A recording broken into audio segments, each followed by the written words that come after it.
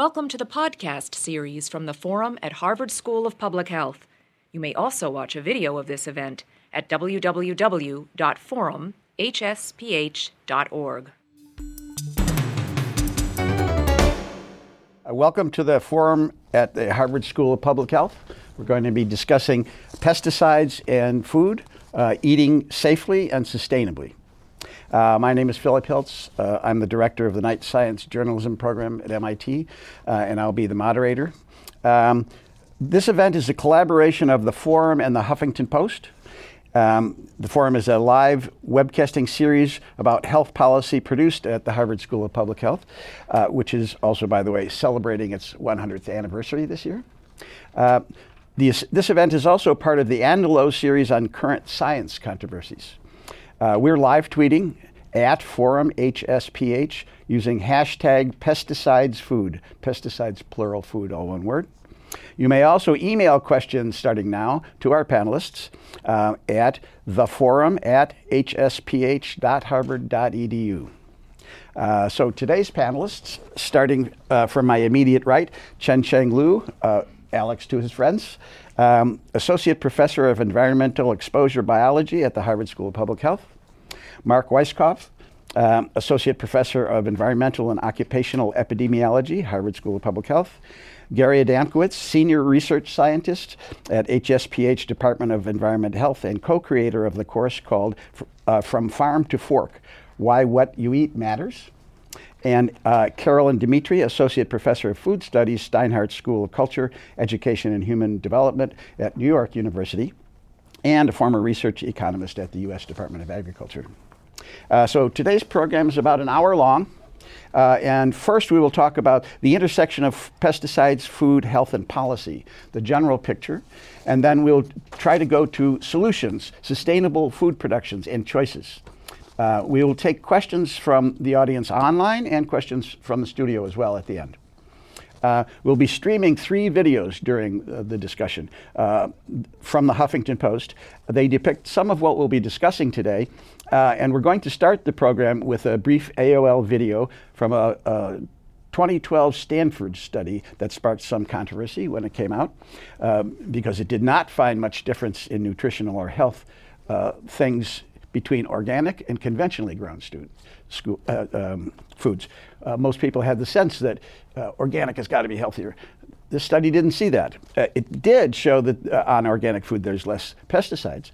But when we're looking at the video, there are 2 people being interviewed, and one of them is Dina Bravata, the senior author of the Stanford paper, and pediatrician Alan Green, who is also the past president of the Organic Center. So now we go for clip 1. If it says organic, many shoppers believe it must be better for you. I do it for my health, and I do it for sustainability. But a new study from Stanford University questions the health advantages of organic products over their less expensive counterparts. The team evaluated more than 5,000 articles in over 220 studies. We found that there were no specific foods or fruits that had any significant difference between organic and conventional. If people are looking for a really robust evidence base for differences, we simply did not find that. The Stanford study did find that organic produce is 30% less likely to be contaminated with pesticide residues than conventional fruits and vegetables, but found both to be safe for consumption. Some doctors say the study's scope was too limited. It matters which pesticides, some are more toxic than others. It matters how many pesticides and how much total pesticides.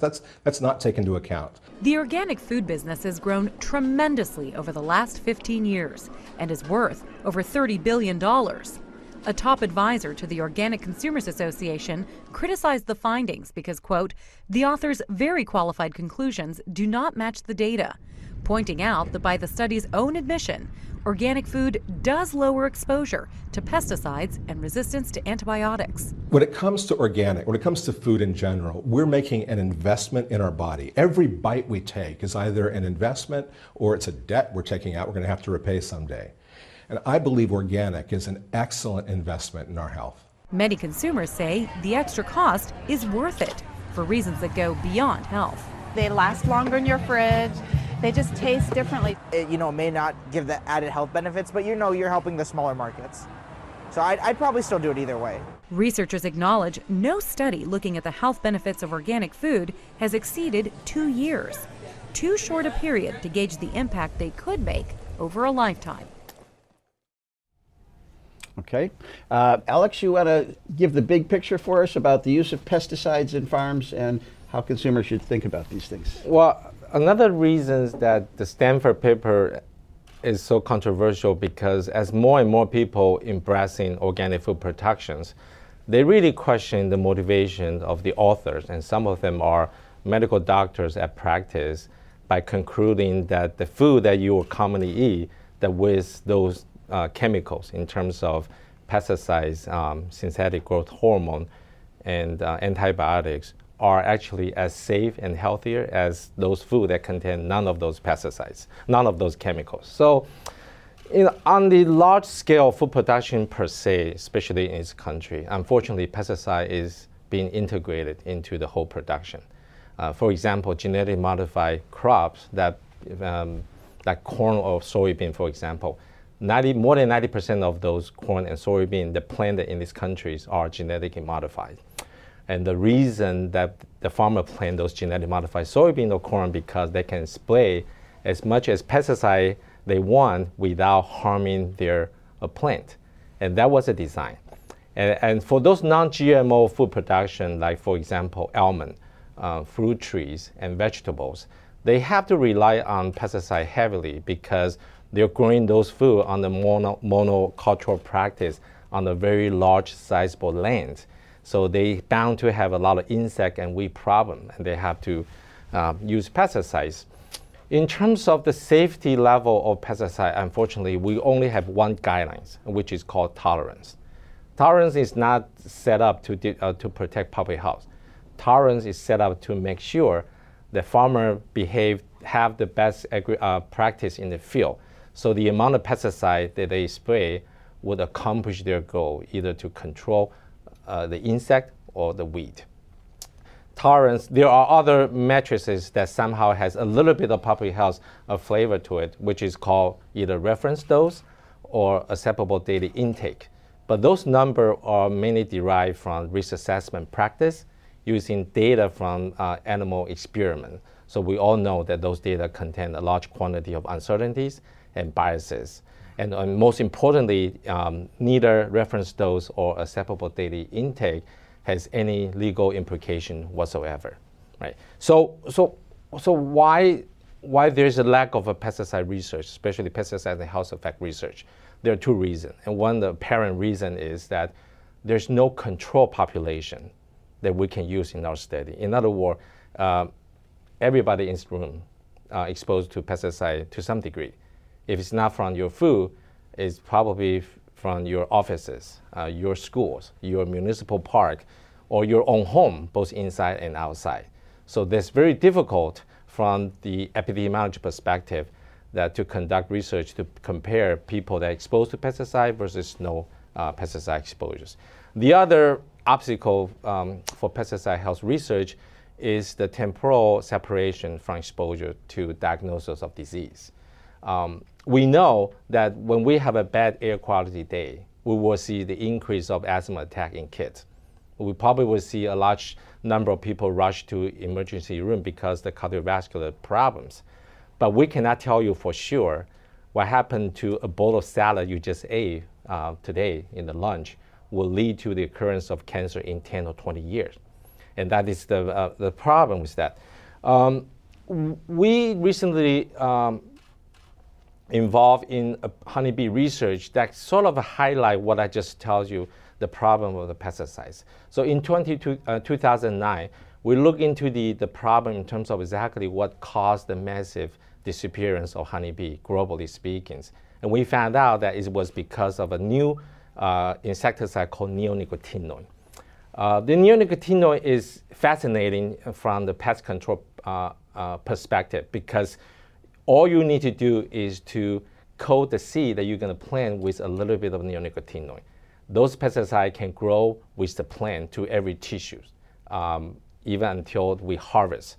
So the hypothesis was linking the GMO corn that grow in Iowa or Nebraska to the CCD occurrence that the first report in Florida. So what is the connection here? Well, obviously, we use those genetically modified corn to manufacture a lot of byproducts. And one of the very common byproducts that everybody knows here is so-called high fructose corn syrup. High fructose corn syrup is an alternative to sugar for many, many commercial beekeepers, and they fed their honeybee hive with those high fructose corn syrup that is contaminated with neonicotinoid, and they eventually lead to the deaths of the honeybees. We do know those neonicotinoids are highly toxic to honeybees from the acute perspective, meaning that certain level you're going to kill the bee right away. But CCD has nothing to do with acute toxicity. In fact, CCD is so relevant to a term called sublethal exposures. So what is sublethal exposure? Well, sublethal exposure is the level that everybody in this room exposed to neonicotinoids. So the CCD actually is a result of the consequence that we don't know. However, those pesticides are commonly being used in this country right now. Okay, let's move on to Mark. Tell us, we know that these levels are low and we can have a hard time measuring them, but we know on some populations there really is an effect. Yeah, I think that's true. So I come at it from the environmental epidemiology perspective, where I'm trying to look at the relation between exposure to certain pesticides and health outcomes. So I have a neuroscience background. We know I focus on neurological disorders. We know that many pesticides are toxic to the nervous system. That's sort of a basic fact. They're often designed to do exactly that. The question really is, are humans exposed to them enough and at a level that is going to cause health problems? We know that's the case in many scenarios. There's very strong evidence for an association between pesticide exposures and Parkinson's disease. That runs kind of across the gamut of pesticides, certainly insecticides and herbicides. There's a lot of good evidence that it is a problem for neurodevelopment. There are several large studies here in the US. There are also international studies as well that have been following kids and looking at their exposures from the time the mother was pregnant through their early life. And we do see, those studies all clearly see effects on neurodevelopment, whether it's ADHD type symptoms, whether it's pervasive developmental disorder, or just general cognitive performance. What we tend to do with this from an epidemiologist's perspective is we have to look at more highly exposed groups, occupational settings, in part because we have a really big problem in measuring this. So figuring out how much someone is exposed to a pesticide is a tremendously difficult problem. If you're in an occupational setting, that gets resolved to a large degree. One can track it through occupational type. We're talking about migrant farmers. So it could be migrant farmers, it could be there's the workers on sort of banana farms and, or rather pineapple, I think in Hawaii, things like that, or sugar cane production. Either farmers, I've done work with farmers in France where they track what they are using. There's a large study in the United States called the Agricultural Health Study that focuses on pesticide applicators, in part because they're highly exposed, but also because they know what they're using, so we can count it up.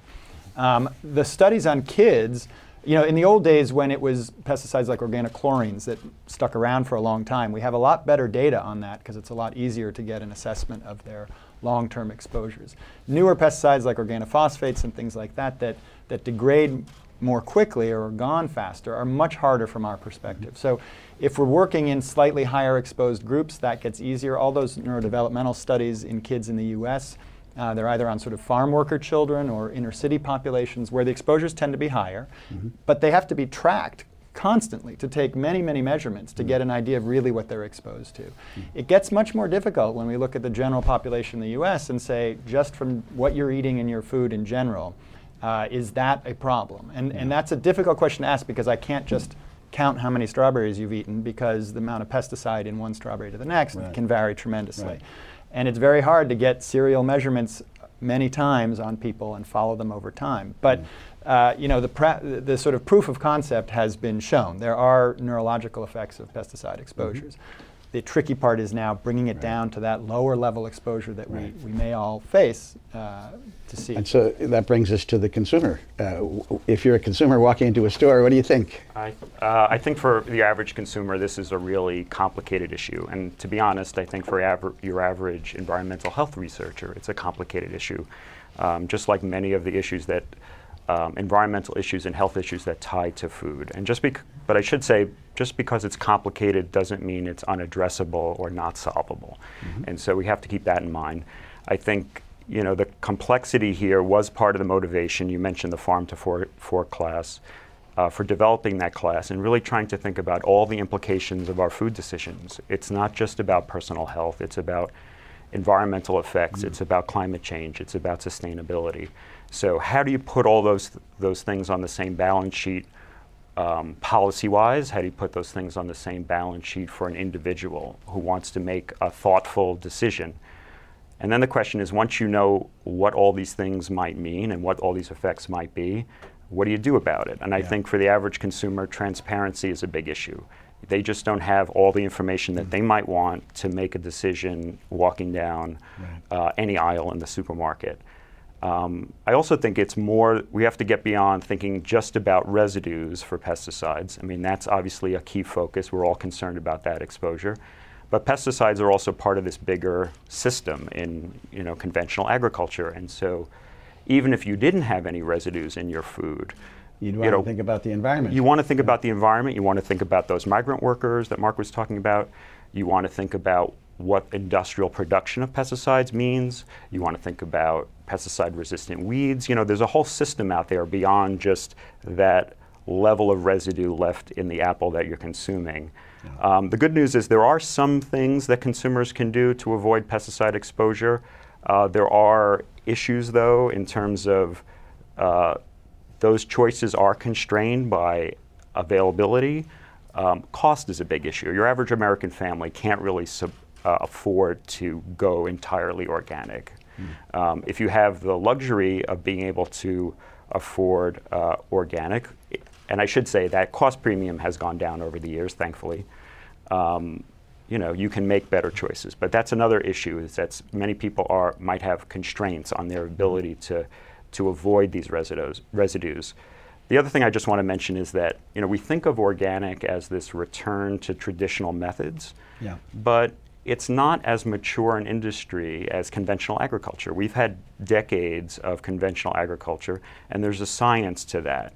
And so as this market grows, organic is also going to become a more mature industry, and you have to think about all the different ways you can measure efficiency here. People are concerned about yields and losses, but I'm hopeful that if the market grows, if there's an investment into research on better methods of organic agriculture at the farm, that this will move into a better place where the cost premium maybe doesn't vanish, but it gets much smaller. Which leads us right to the farmers. So we have a clip coming up. It's about a conventional farmer who decided to experiment with not using pesticides, and he describes some of the challenges in doing that.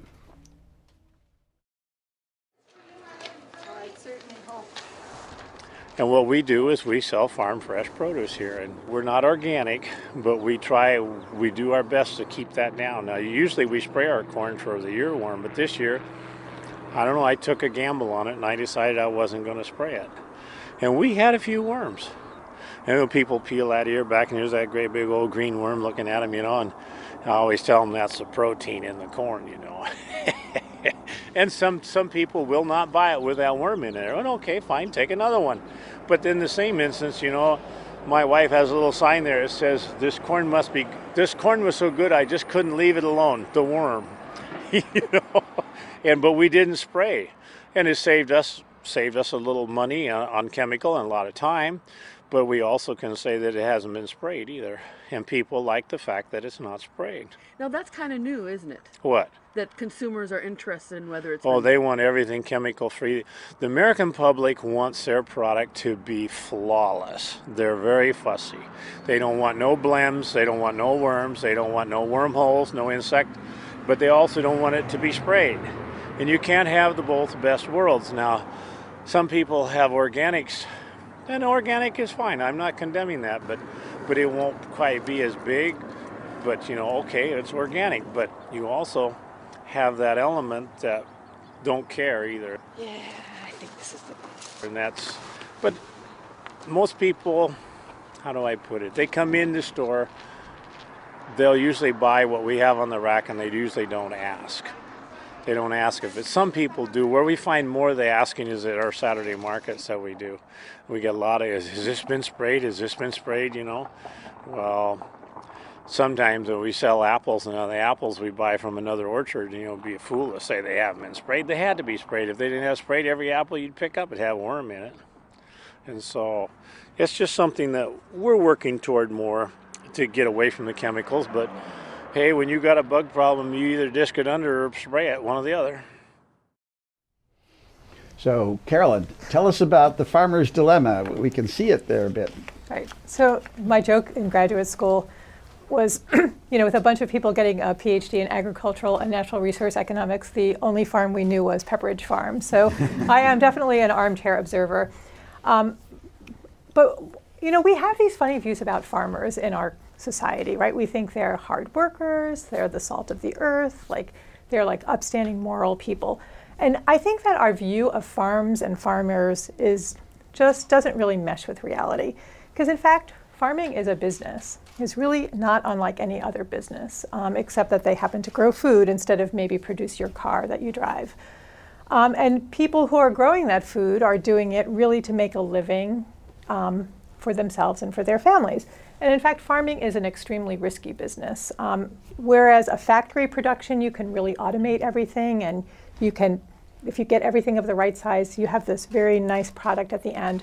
And farming isn't really like that. You have your inputs, you have your soil, your seed, you know, you put them in the ground, and you don't really know 100% what's going to come out. You could have unanticipated weather, you could have unanticipated pests, you have weeds. So there is this element of risk that is difficult to manage. And in the end, the farmer's livelihood depends upon how much is grown, what it looks like, which really is another way of saying how much can be sold, and the price they get for their product. And so the way the farmer chooses to farm, in a way, is how do you manage those production risks? How do you keep your yield as high as possible? And different farmers have different methods. So the conventional farming system really relies upon chemical inputs, fertilizers, pesticides, herbicides, to grow this food and have it come out looking in a specific way. Organic farmers will use different methods. They'll rotate their crops. They will use compost for fertilizer. They will spray, but they typically don't use synthetic chemicals. They will use approved natural chemicals. So the whole concept of organic not using pesticides, I just want you to banish that notion, and the fact that an organic product is never sprayed. It's just that the products that are used are supposed to be less harmful to you and less harmful to the environment.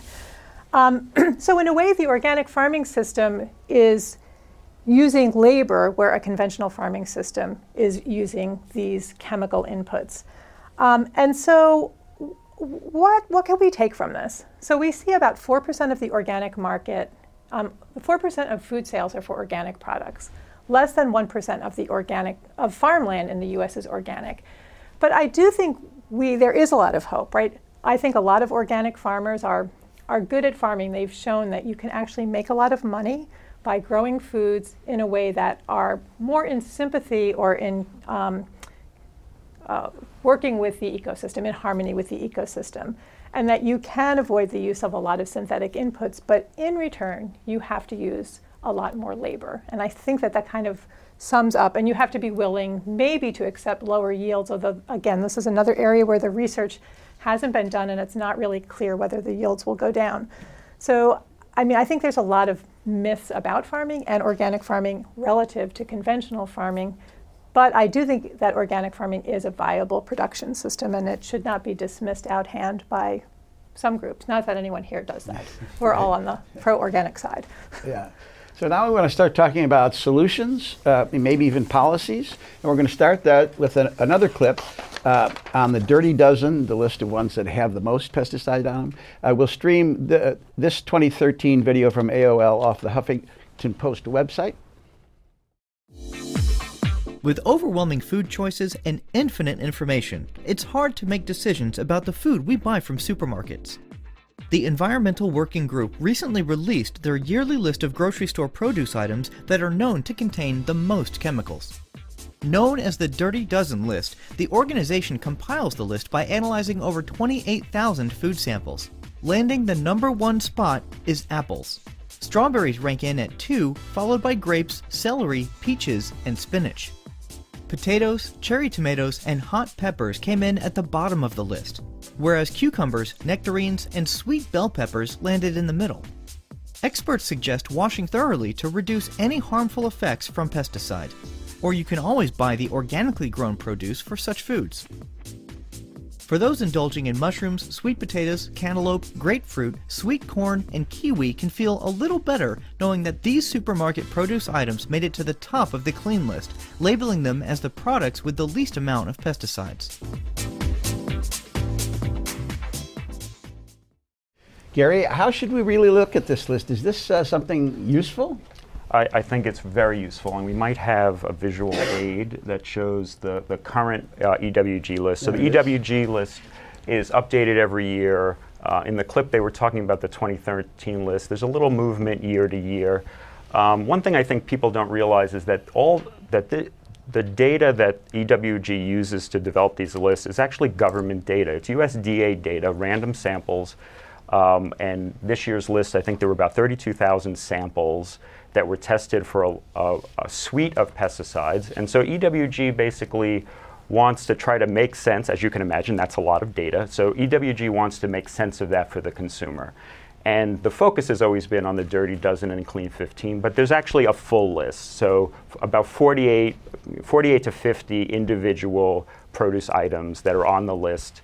You can actually go back to the original data if you're so interested. For the environmental health nerds in the audience, if you want to actually look at the data, you can. But the way you can use a list like this is really for those who don't have the luxury of going all organic and you're concerned about these things. What EWG is suggesting, and I think it's a good strategy, is you can use it to sort of guide where to spend your dollars. So the Dirty Dozen list, these are, statistically speaking, these are individual produce items that have higher residues. So if you're going to go organic, and it is a cost premium to you that matters, then you might think about going organic for the produce items that are on the Dirty Dozen list, okay? And the good news is that there is a Clean 15 list where, I think avocados were the cleanest on the list. Only 1% had detectable levels of pesticides, only 11% of pineapples, and only 5.5% of the pesticides on the Clean 15 list had 2 or more pesticides. So in creating these lists, they both look at levels and number of detects. So there's some good news out there. And then on the Dirty Dozen list, every sample of imported nectarine tested positive for at least one pesticide. 99% of apples tested positive. There were individual samples of celery and cherry tomatoes that showed more than 10 different pesticides. So once again, if you're thinking about going organic, maybe you start with this list. EWG tries to make it easy for everyone. You can carry it around as a wallet card. There's an app for that, which you can download for free. But it's really just one tool, and it's a very complicated data set, a complicated issue, but it's just giving consumers that tool to think about. I mean, it's also about transparency, just knowing what the data show, but it's just one tool that a consumer could use. Yeah. I guess there is a sense that if you had your druthers, you'd take all the pesticides out. But if we can't do that, what should we be how should we think about this, Mark? Well, I mean, I guess from my initial perspective is exactly that, right? I mean, a strawberry is a beneficial thing. If the strawberry doesn't have pesticides in it, that can't be worse, right? So from the very simplistic perspective, if we can get them all out, then you're better off. It's obviously a tricky policy issue at that stage. There's a lot of good evidence that fruits and vegetables are very good for you. So if the choice becomes not eating these things and avoiding the pesticides versus eating them and getting pesticides, I don't know that we have enough data to say that that's a good choice to make, right? So I mean, there's many layers add on to this that I don't get into as much, but they're absolutely relevant, which is the health of the workers in the fields, the whole ecosystem effects of all of this stuff. But just from a purely individual health perspective, obviously getting them out is what we would like to do, but there's a balance and a policy balance. What I will say is that we certainly expect that as we get lower and lower levels, that the effects probably are going to be less than what we would see at higher levels. But we have to be careful, and this came up in the context of, I think, that Stanford paper, but certainly many other settings, if not that one, where there's this issue of, well, is it clinically relevant, these effects? That's another place we have to be extremely careful, because these effects may be subtle, and you might say with any one individual, you're never going to tell that that individual has had a very slight neurological effect. But if you start looking at a population-wide level, and we just shift everybody over ever so slightly so that any individual isn't all that different than they would have been without it, well, if you look at a bell curve of the population, you've now shifted potentially millions of kids, or whatever the outcome is you're interested in, into a problematic range where it's going to be extra cost to the society, it's special education. So we have to also think at the population level that very small effects at low levels over the entire population can have tremendously large impacts. Are we going to get there? Are we going to have enough research so that someday we'll be able to say, here's something you really need to? Absolutely, absolutely. I mean, this is the way occupational environmental epidemiology goes, right? We start with the high exposure settings because we sort of want to see, well, is there a problem? I mean, if there is one, we would expect it where the exposures are highest. We've done that. We see it in occupational settings. We now have these studies on kids, right, that are not occupationally exposed, but they're a higher exposure group, but it's probably lower than someone working, spraying the pesticide in a field. We see the effects there. And so what the research does is it then keeps sort of marching down and says, all right, now we got to look at the lower and lower exposed people. An analogous situation is the work that has been done over many, many years on lead exposure. Right? We used to think that 60 micrograms per deciliter in your blood was normal in this country. Now, if you're over 5, that's problematic. And what we're basically seeing is that as low as you go, you still see effects. And that's in part because there is no sort of biological activity. There's nothing that lead does for you that is good. It is not used in your body for anything. No enzymes need it. And so it effectively seems to cause problems no matter how low you go. I think that's going to be the case for pesticides too. There will ultimately be this policy balance of we need a stable food production system. You don't want to not eat fruits and vegetables for their benefits. But if we could put some effort into figuring out how to produce these things without the pesticides, I can't imagine that wouldn't help. No, that's great. So Carolyn, can you put this in the broader picture of agriculture? Well, I guess I'd like to put it in the context of agriculture and the environment, because I think you have to go from the premise that growing food is going to disrupt the ecosystem, and then the question is how much disruption do you want to engage in? And then you add onto this possible human health effects, and I think that there is a lot of evidence for, if we are interested in protecting biodiversity, if we're interested in climate change, if we're interested in water quality, soil quality, it's already been shown that pesticides and other agricultural chemicals damage all those aspects of our agricultural ecosystem. And how is this going to affect food production in the future, right? And how does that feed back to affect human health? So, I mean, I think in that sense, looking at alternative methods, what could we do? Well, studies have shown that if conventional farms would adopt what are called best management practices, which might be single practices that an organic farmer would use, which could be like buffers or hedgerows around your fields, or putting cover crops on your land instead of letting it lie fallow, that just bringing these practices into a conventional system improves the soil quality, and it improves the flora and fauna and helps deal with pests and weeds. So,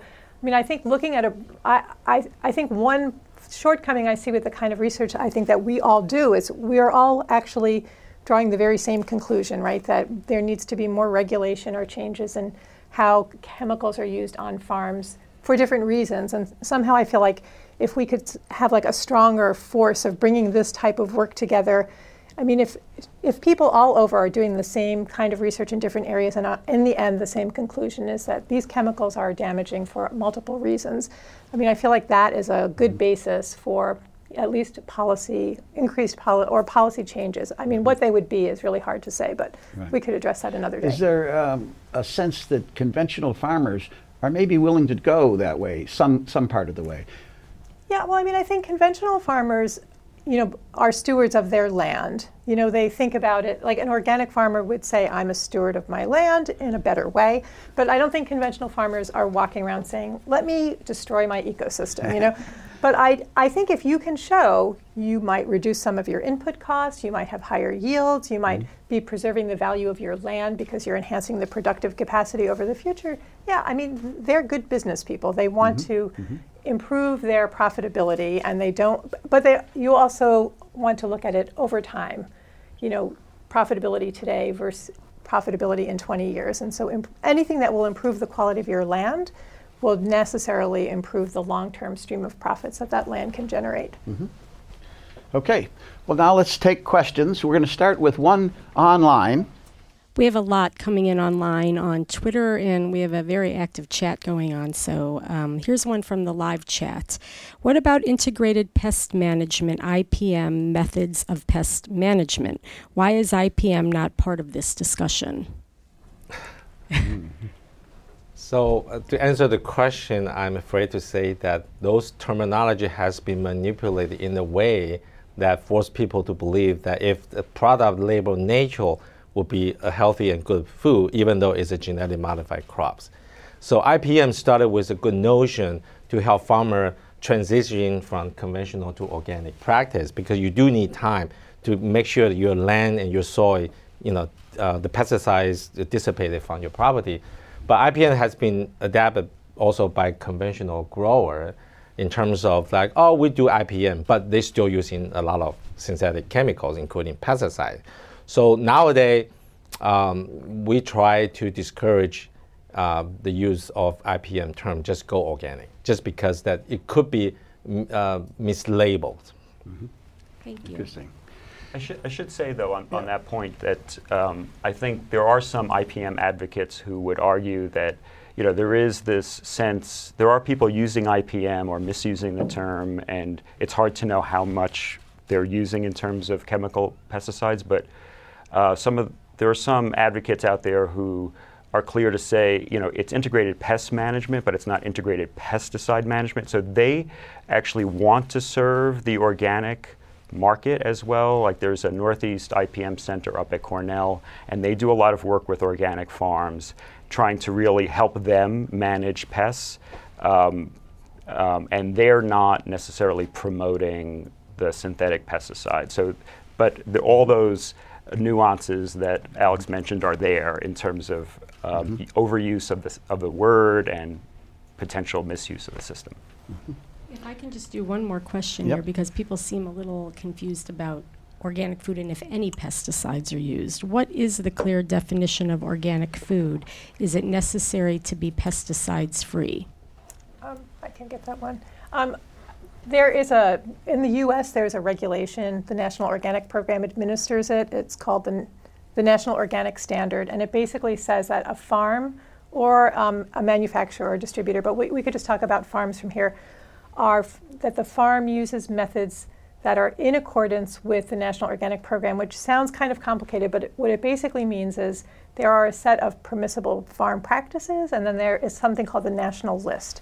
Any input that you use on your farm has to be on that national list, and those are sort of vetted for pureness, or anyway, they're acceptable. There's a lot of controversy about the national list. But you can use pesticides. If they are natural pesticides, you can use them. And you can use anything that's on the national list. Now, every farm develops what's called an organic system plan, which they basically work with a certifier and they say, this is how I'm going to farm the land.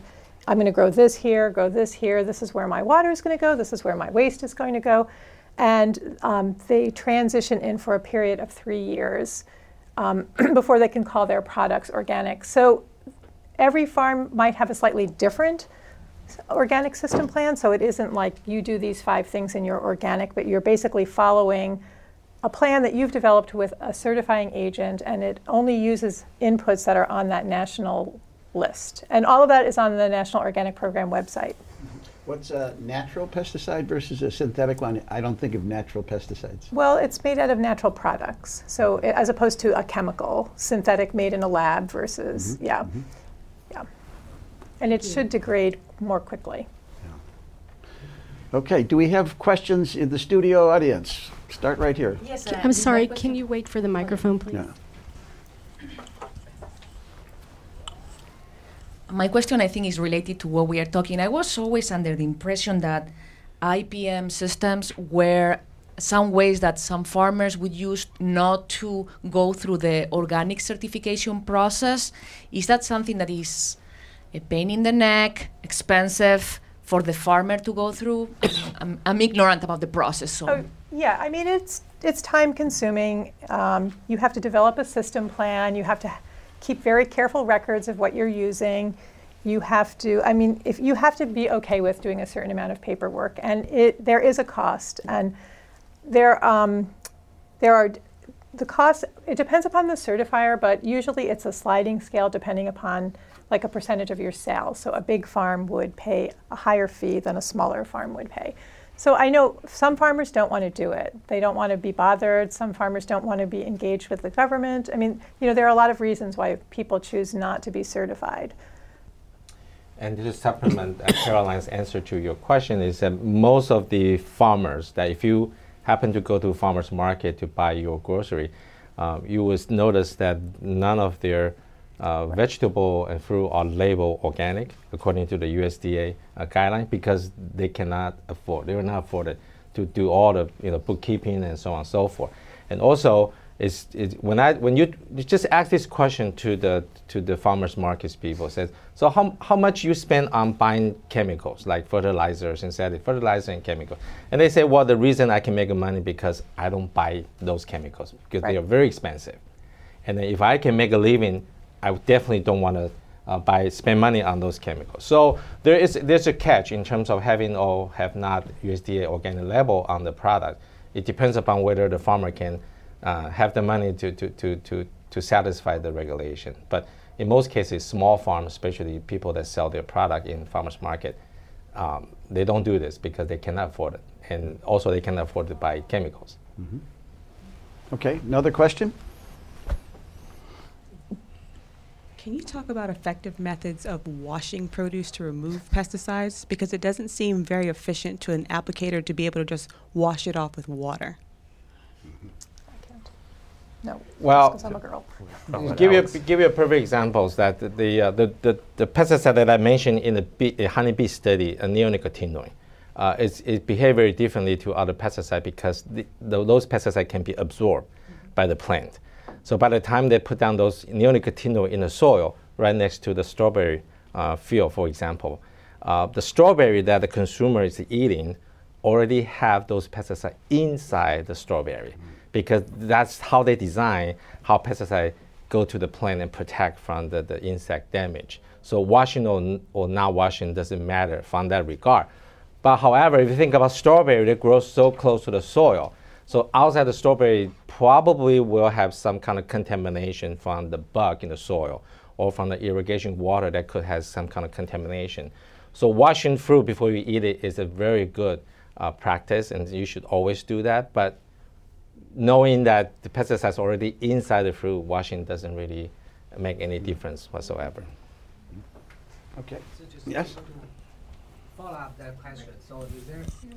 Sorry.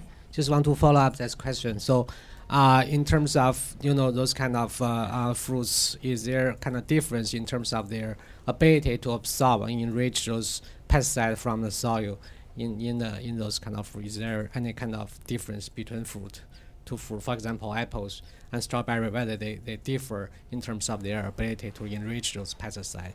Right. So the reason apple always on top of the 13,000 is not only because it has higher pesticide residue, it also has the many numbers of pesticides. That kind of get you on top of this. And nowadays, neonicotinoid has been used in a way that almost every fruit and vegetable that we consume has a little bit of neonicotinoid. So again, washing food before eating, try to avoid chemical exposure, probably not a good advice I would give it to you. But I do want to tell you that you should wash your fruit and vegetables because for other concerns, not for chemical, reasons. Yeah. Yeah. Okay, let's go back to online again. Thanks. We do have some questions coming in about the types of incentives for conventional farmers who want to switch to organic. And someone on our chat is asking if all the farm systems change to organic farms, can we still produce enough food for the growing world population? And I know this is very related to incentives for organic farming, so maybe we could discuss that. And then you can too. Sure. Or you want to go first? Well, I can start with this survey that's done in 2013 in Germany. 92% of German consumers, they demand locally grown food. And among those 92%, 77, they prefer a combination of locally grown and organic food.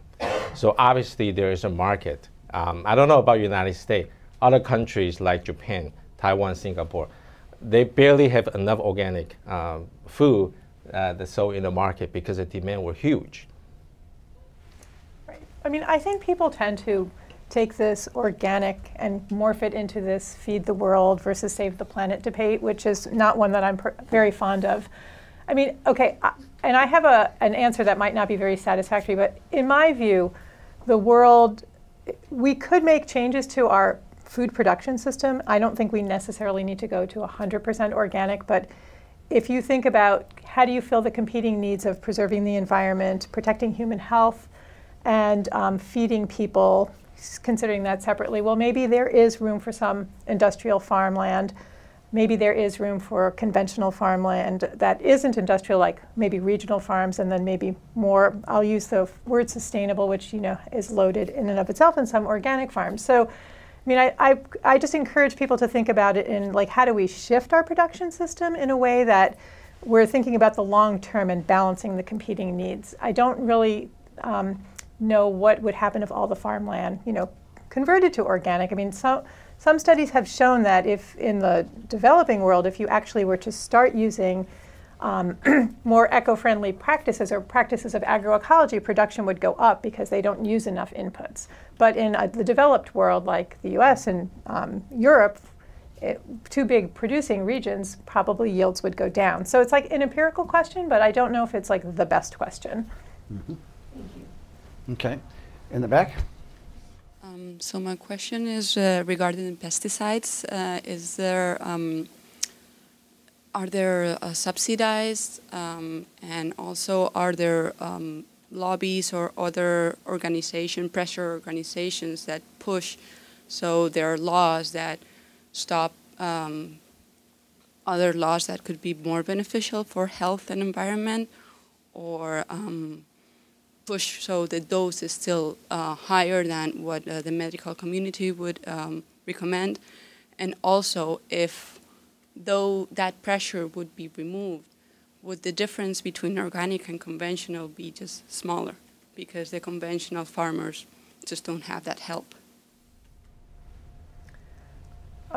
Okay, so I guess part of my hesitation is now, like, because you were talking about the tolerances, and the tolerances are set by the EPA, and most of the farm policy goes through the Farm Bill in USDA. So, I mean, the Farm Bill is just this giant beast with its own life, and it has all of these different pieces, and I think the organic farmers feel left out of the Farm Bill. Like, there aren't enough policies that apply to them, and you can see it with arguments over how do you get crop insurance if you're an organic farmer.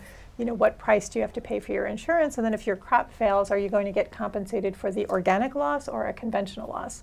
So, I mean, I don't think that the policy field is level for organic on the production side, but I don't know how that might relate to the EPA and the tolerances. I don't know whether you have some insights into. Well, to answer your question, unfortunately, that we are in this industrialized agricultural model. So using pesticide is a must. It's not like you have a bug damage in this corner of your land and you treat it with some pesticide. No. The calendar say by Monday you have to spray pesticide and you spray, regardless whether you have a damage or not on your crop. So that's one thing that we definitely have to change. And the other thing that we definitely have to change is because we are moving toward this almost completely genetic modified agriculture. As I mentioned, that by design, pesticide is part of the genetic modified agriculture. So how we're gonna spin off this genetic modified agriculture, I think also have to rely on the Farm Bill, because the Farm Bill was written by a group of people that has a huge financial interest in genetic modified industry. So until the day that we rewrite our farm bill in which to encourage younger generation who want to farm better, healthier, and sustainable, but have no access to farm bill because you are not part of cohort that you operate this gigantic machinery on 4,000, 5,000 land.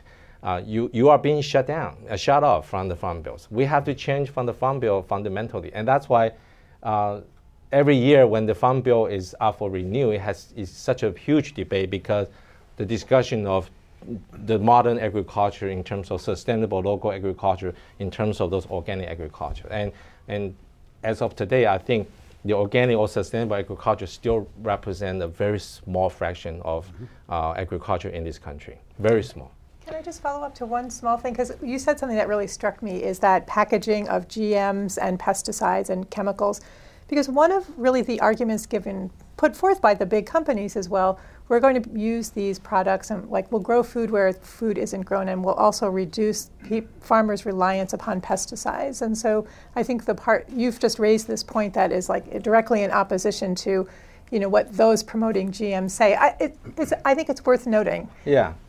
And this is why I think the industry not telling the truth to the government is that the reason we have this chronic collapse disorder because the pesticide that we've been using in those genetic engineering corn actually grow resistant.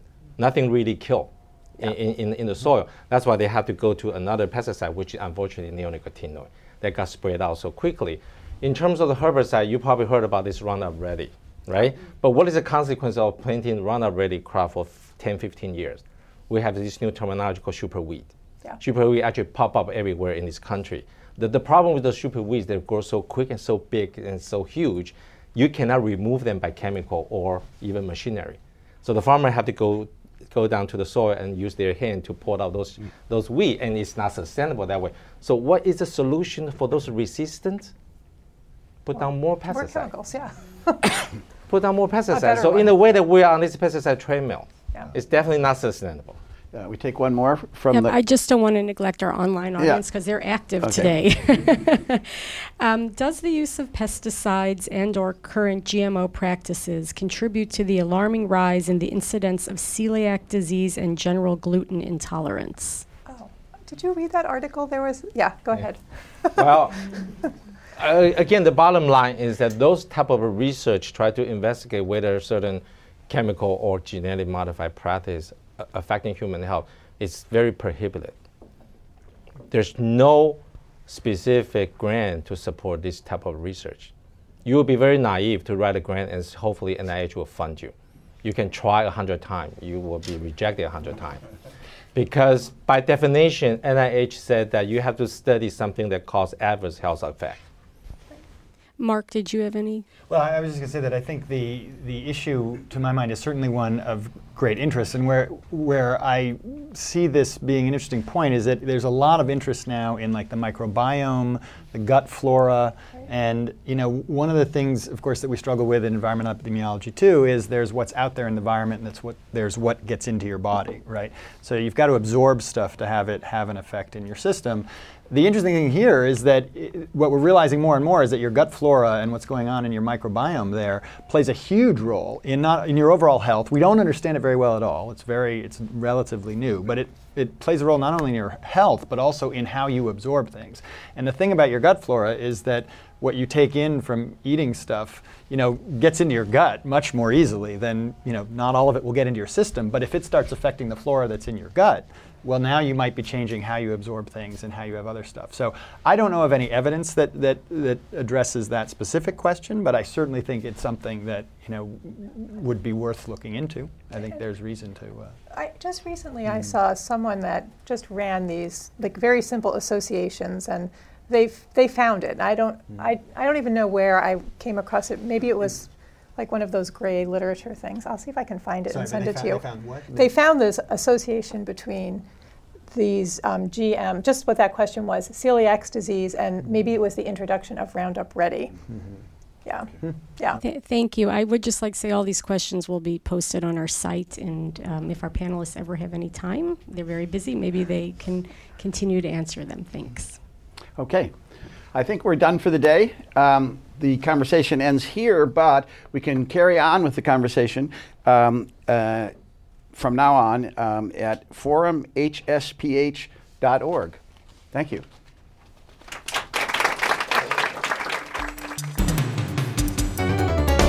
This has been a production of The Forum at Harvard School of Public Health. You can find the complete video of this event and post your comments at www.forumhsph.org. Thank you for sharing the forum.